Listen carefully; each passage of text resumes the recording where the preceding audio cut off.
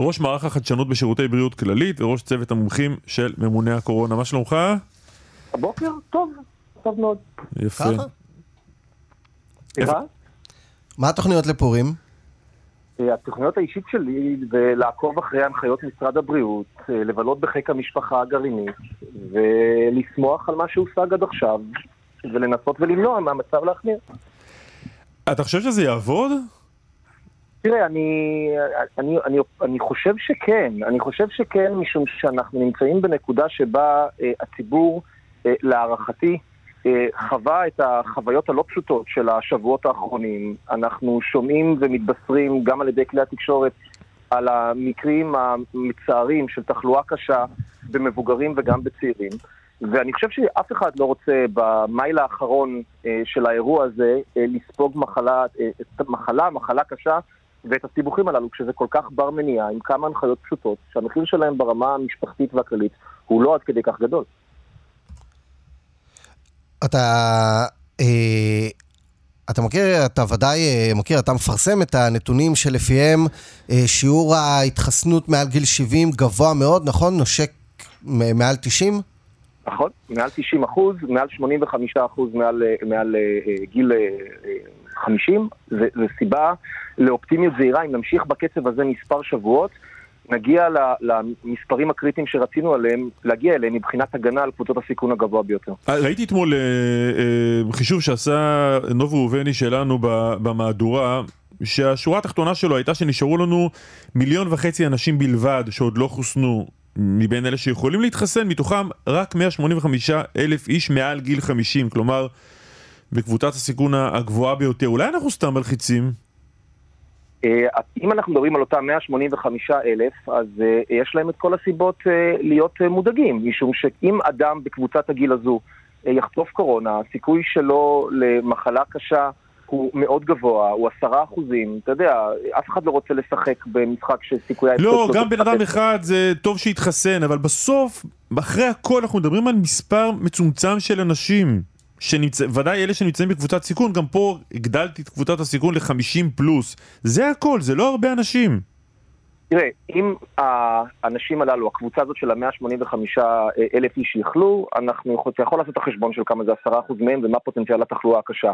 אם הוא יהיה פרוס על פני חודשים רבים, אתה צודק, הם ישלמו את המחיר האישי ואנחנו כקולקטיב אולי לא נשלם אותו, אבל אם תהיה התפרצות מסיבית, ואני עדיין מזכיר, ואולי את השורה התחתונה, 50% מהאוכלוסייה בישראל טרם התחסנה. מתוך ה-50% שכן התחסנו, 40% עוד לא מוגנים. אז אנחנו, לדעתי, יש לנו איזושהי הטיה כשאנחנו חושבים על הפוטנציאל של המחלה להתפשט ולעשות עוד גל. הפוטנציאל הזה מאוד מאוד קיים. עכשיו, זה נכון שאנחנו בזכות המאמץ שעשה עד כה כנראה, לא נחווה את הרבה מהפוטנציאל של המחלה שהיה לפני חודשיים. זה נכון.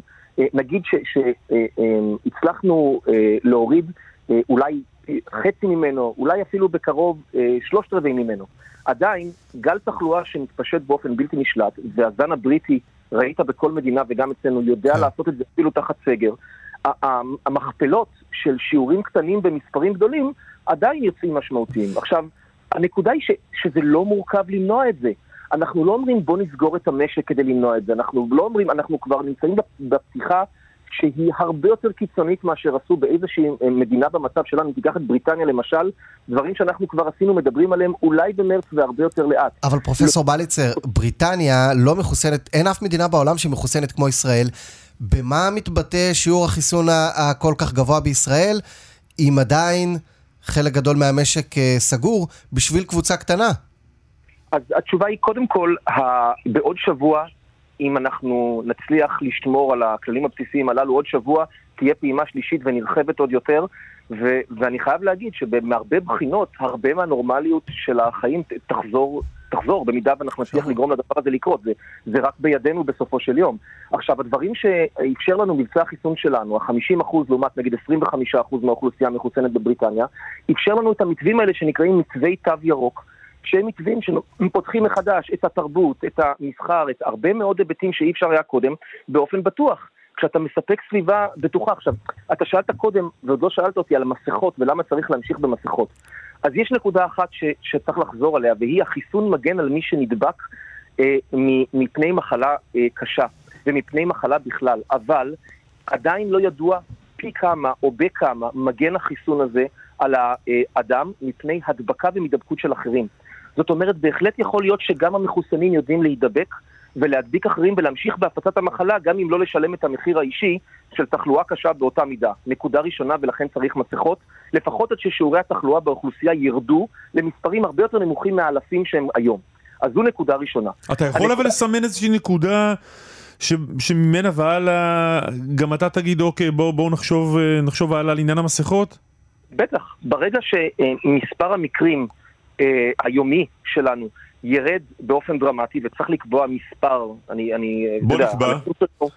לא, אני לא אעשה את זה בלי צוות המומחים. יש לנו פה יומנים, אנחנו אפידמיולוגים חובבים. תשמע, זה מפתה, יש הרבה אפידמיולוגים חובבים בימים אלה. אין כמונו. אבל אנחנו לוקחים את הדברים האלה מאוד מאוד מאוד ברצינות, ואנחנו בהחלט, אני חושב שיש קו כזה, יש סרוטת קו בחול, שבו כאשר המספרים יהיו מאוד נמוכים, אפשר יהיה לקחת הרבה יותר סיכונים, ככל שרוב האוכלוסייה תתחסן. מה לגבי מסכות בחוץ?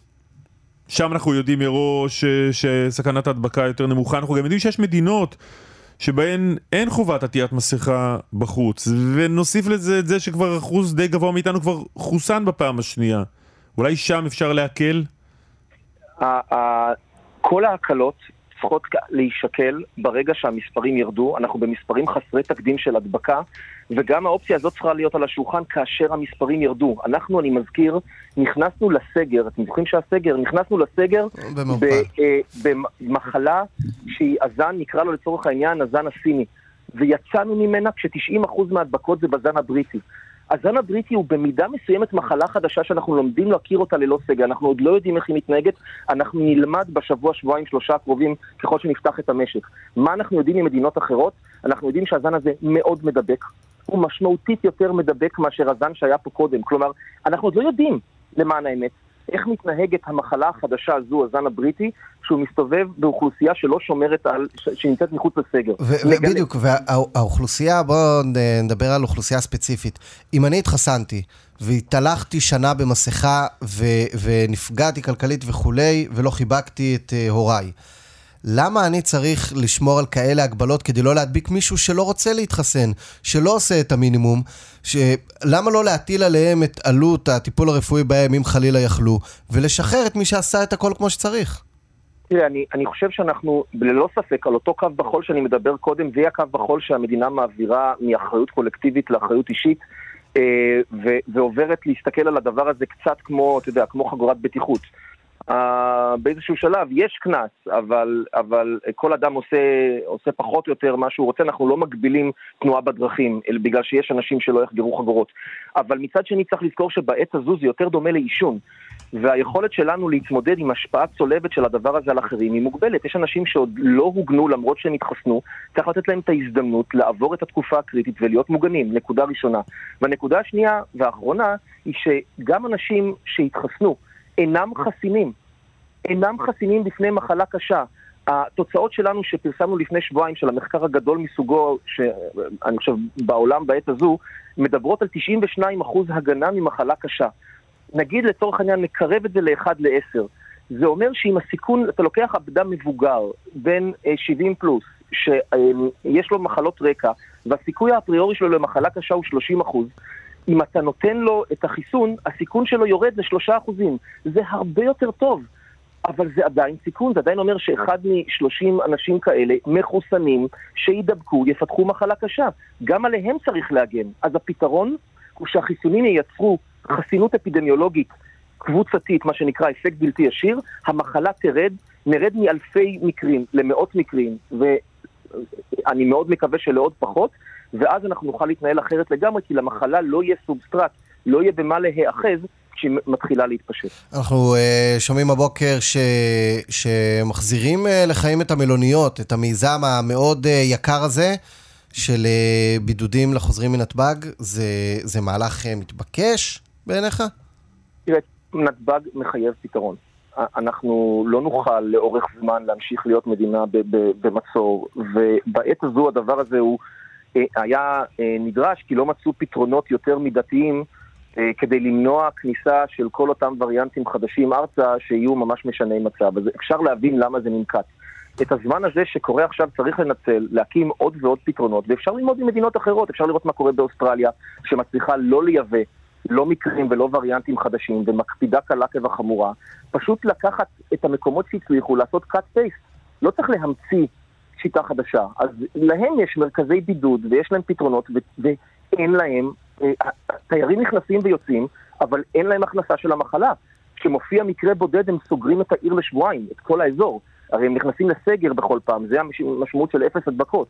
אז אפשר, אז צריך למצוא את הפתרונות, לראות מה עושים במקומות שזה הצליח, להעתיק אותם, אבל לא לעשות את זה לחצאים ולשיעורים. כלומר, אם עושים פתרון, הוא צריך להיות הרמטי כמו במדינות שמצליחות, לא באיזה וריאציה מקומית מקלה. פרופסור בליצר, תודה רבה לך. תודה ובוקר טוב. להתראות.